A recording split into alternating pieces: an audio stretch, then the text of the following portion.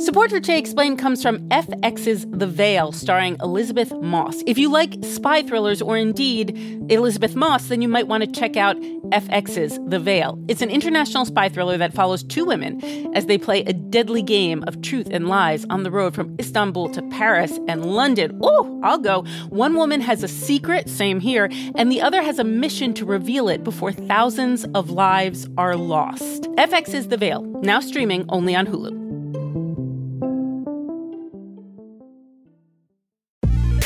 From pesos to pounds, euros to yen, Wise can help you manage your money in different currencies. With Wise, you can send money to your cousin in Australia with ease, travel internationally without having to brave an airport currency exchange desk, and take away the guesswork that goes along with converting currencies. Wise lets you send and spend money worldwide at the real-time mid-market exchange rate, all without any hidden fees. Join 16 million customers already using Wise worldwide. To learn more about how a Wise account could work for you, download the app or visit wise.com. That's Wise, WISE.com. Wise.com.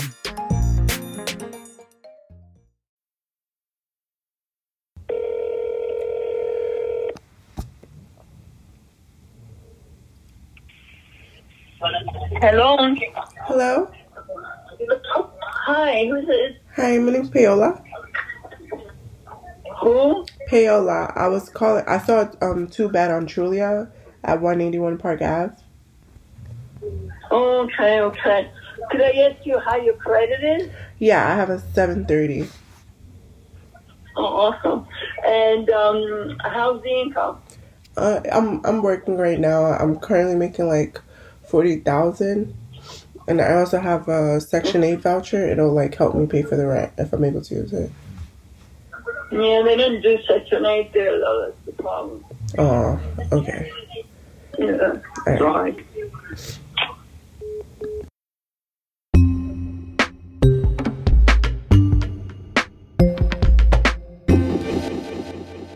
You just heard a phone call between a prospective tenant and a real estate broker in Westchester. Westchester is a suburb of New York City, for those of you who haven't had the pleasure. The broker was a real person. The prospective tenant was a plant. She was calling that broker to see whether she'd be turned away because of her Section 8 housing voucher. And she was. And that's why Aaron Carr is filing a lawsuit today. That broker clearly, unequivocally, undoubtedly, illegally rejected our tenant and broke fair housing laws. Aaron's the executive director of an organization called Housing Rights Initiative, which means his life's work is ensuring people have a fair shot at housing. So our organization is proactively and systematically investigating landlords that are breaking fair housing laws. You know, our organization is filing a sweeping lawsuit against 36 real estate companies for illegally discriminating against low-income tenants with housing vouchers. In New York State and about a dozen other states and dozens of other localities across the country, it is illegal for brokers and landlords to reject prospective tenants for using rental assistance. And nonetheless, we have received over the years like a litany of complaints alleging housing discrimination. To combat this problem, our organization launched an undercover operation to catch real estate companies engaging in mass civil rights violations. Our organization trained investigators like the one you just heard, and we provided them with representative profiles like low-income Section 8 recipients, and we scoured real estate listing websites for voucher-eligible apartments.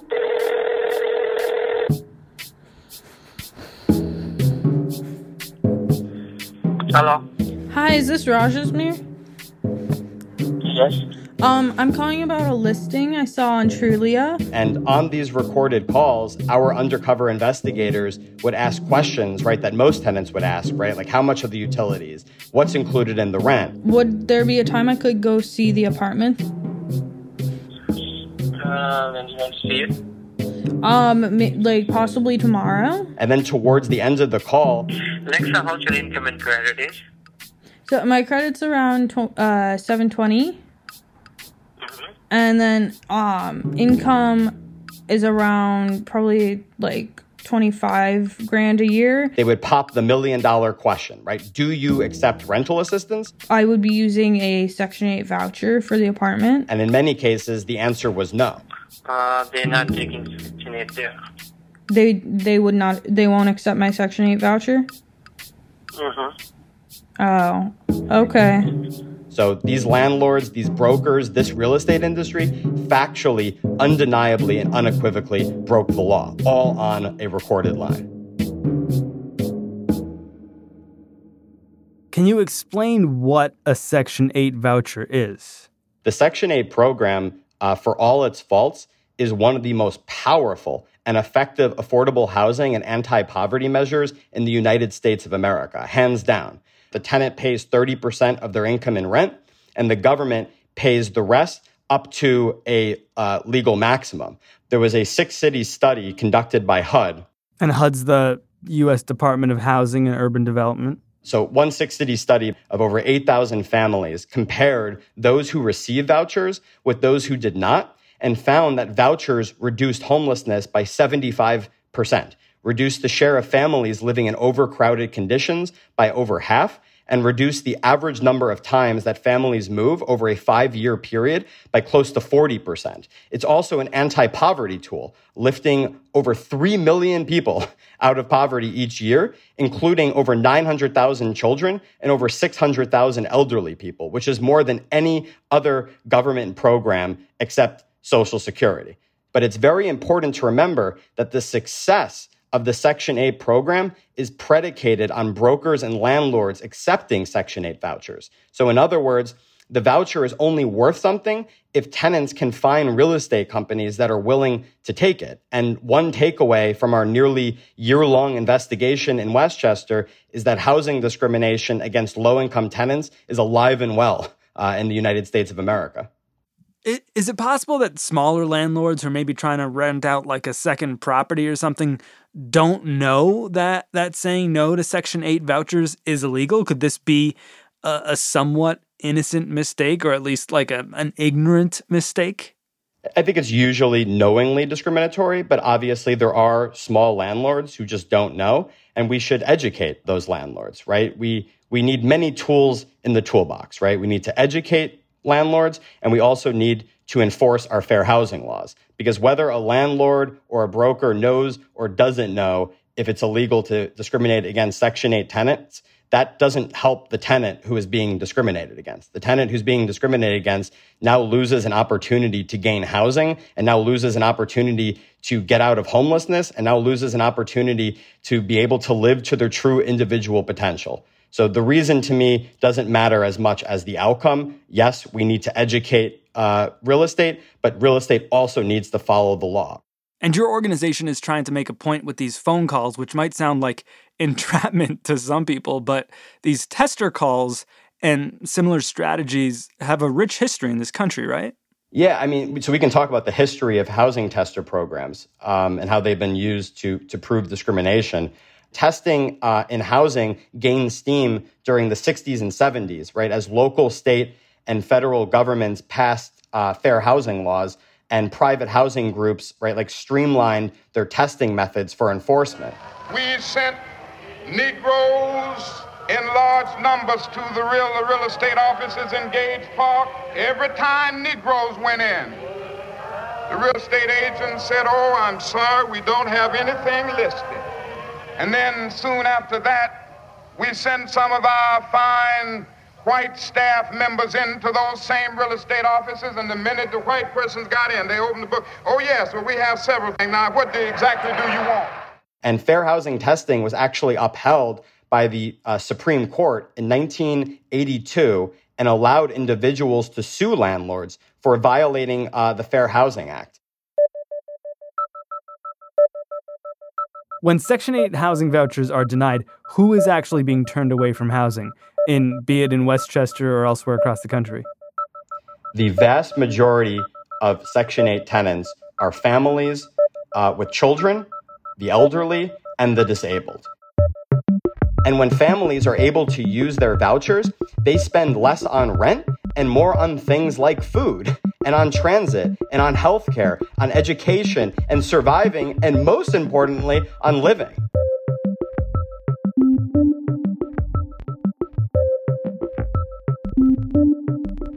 What's up with all the Section 8 haters in a minute on Today Explained.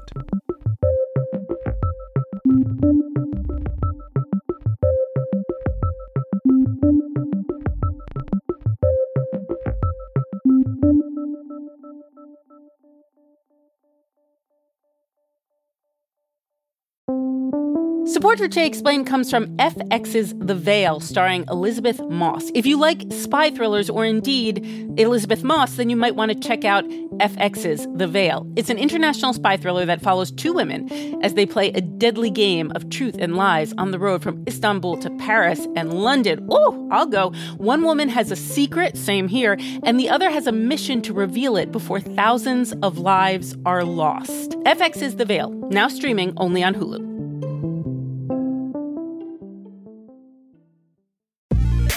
Wise is the app that makes using different currencies easy.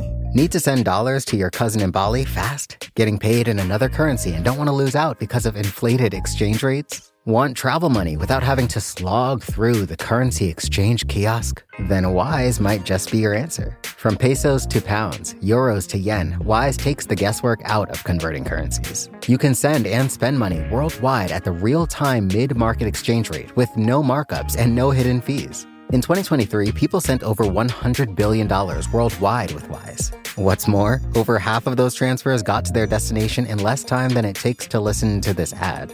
Whether you're traveling, sending money abroad, or doing business, let Wise help you manage your money in different currencies with ease. Join 16 million customers already using Wise worldwide. To learn more about how a Wise account could work for you, download the app or visit wise.com. That's Wise, WISE.com. Wise.com.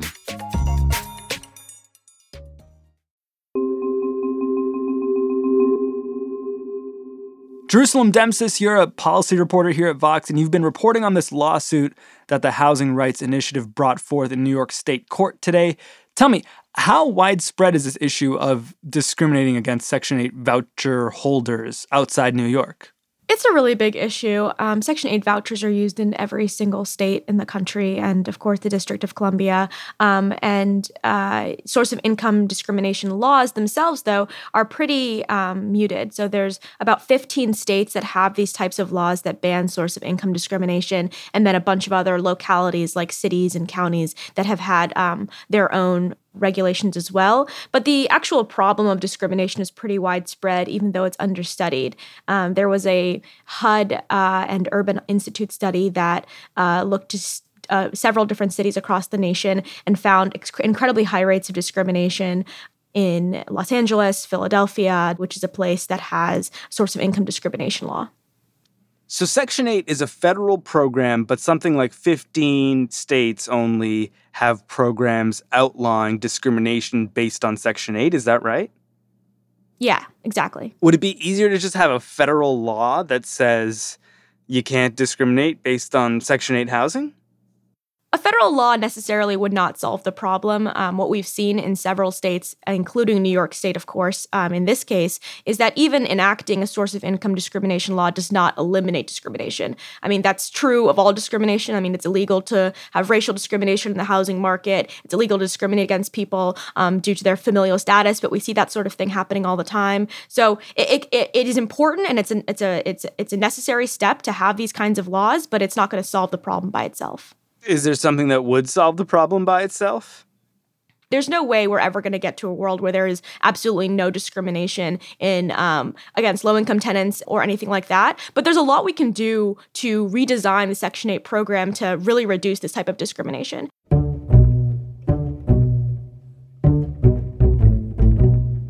So a lot of landlords have some pretty reasonable concerns with working with public housing authorities, which are the government entities that actually administer these programs locally.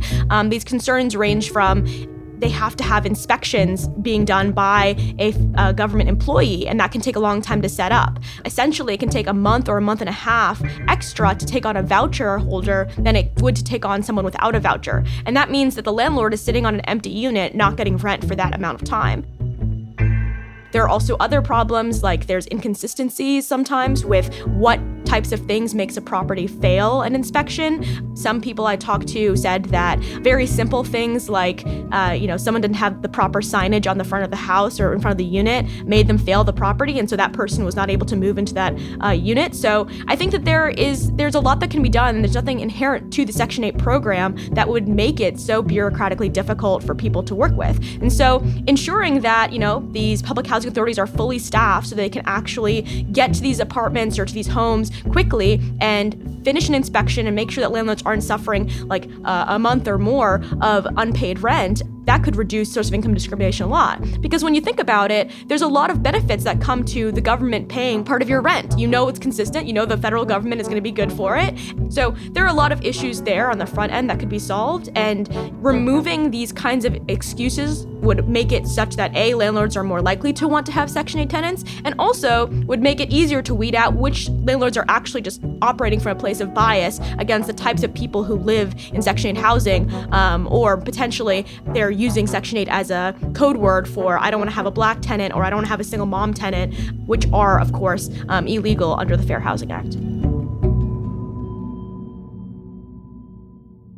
And we heard from Aaron earlier that some smaller landlords might not know denying a Section 8 voucher is illegal. I mean, I don't want to defend people who are willfully discriminating, intentionally, but we can assume that someone who isn't familiar with the law, who's renting out a unit for the first time and isn't landed gentry with a legal team behind them, might not know all about Section 8. How do we make this program accessible for people who aren't professional landlords?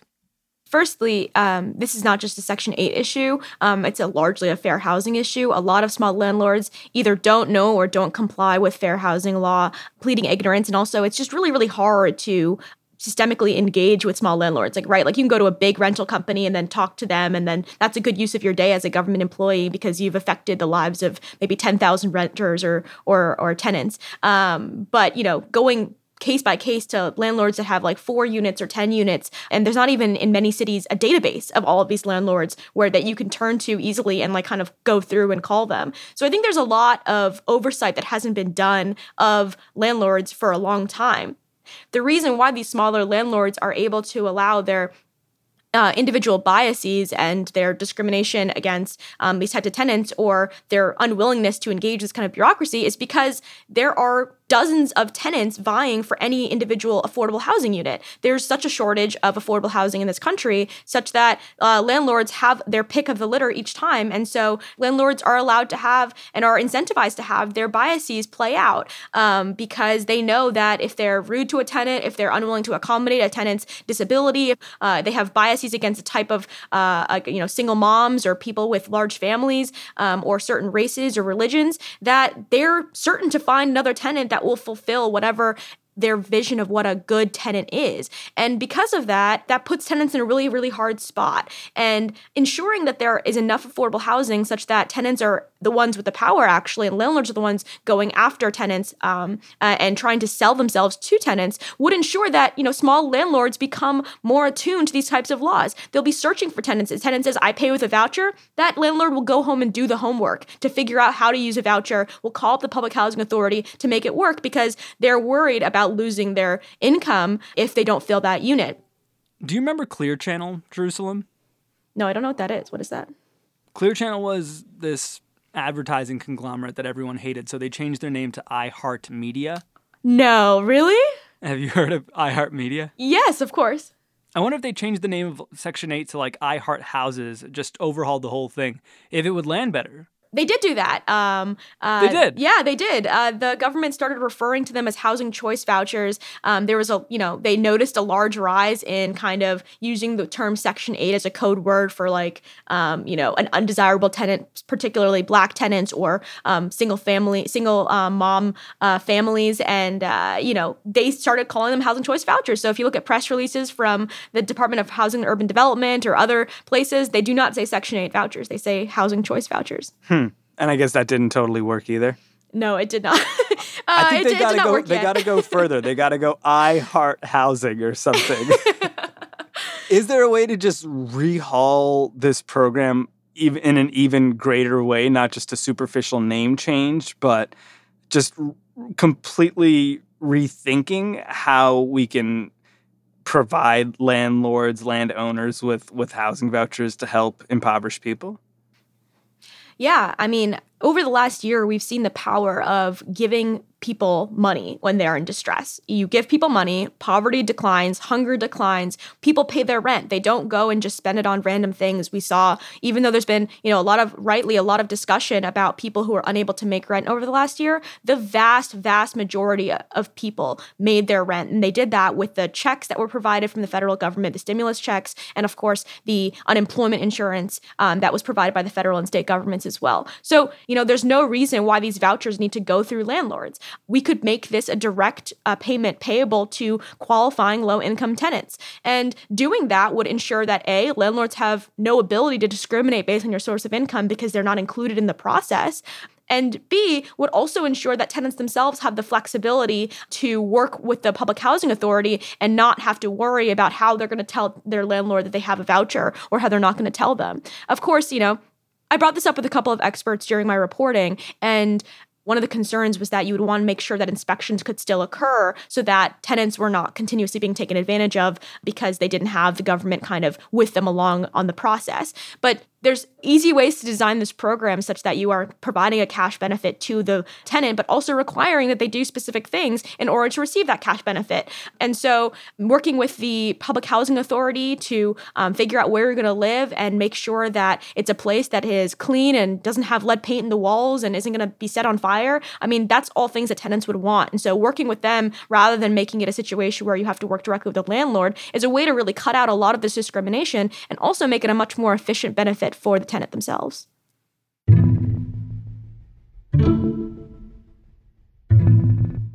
Has the federal government said anything in response to this investigation, to these lawsuits we heard about early in the show? Is there political will right now to take this on?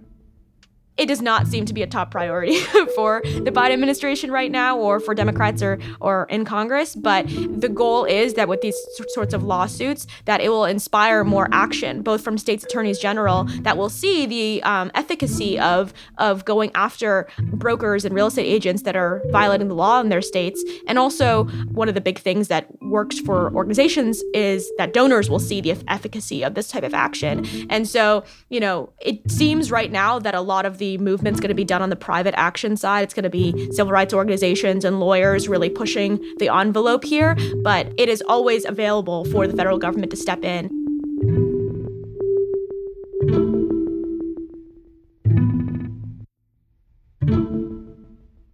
Jerusalem Dempsis, she writes about housing policy at Vox. You can find her work at vox.com. I'm Sean Rameswaram. This is Today Explained, and it's the last day of June. In July, we'll be talking about infrastructure on the show, but not just bridges and roads.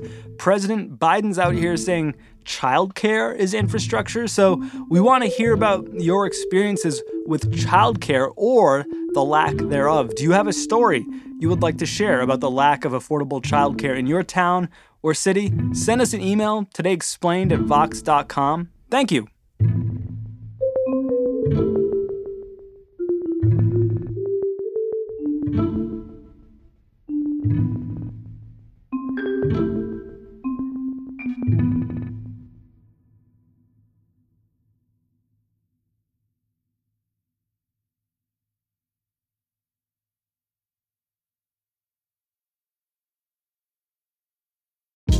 Hey, this is Scott Galloway, author, professor, entrepreneur, and most importantly, host of the Prop G podcast. We got a special series running on right now called The Future of Work, where I answer all your questions on, surprise, the future of work.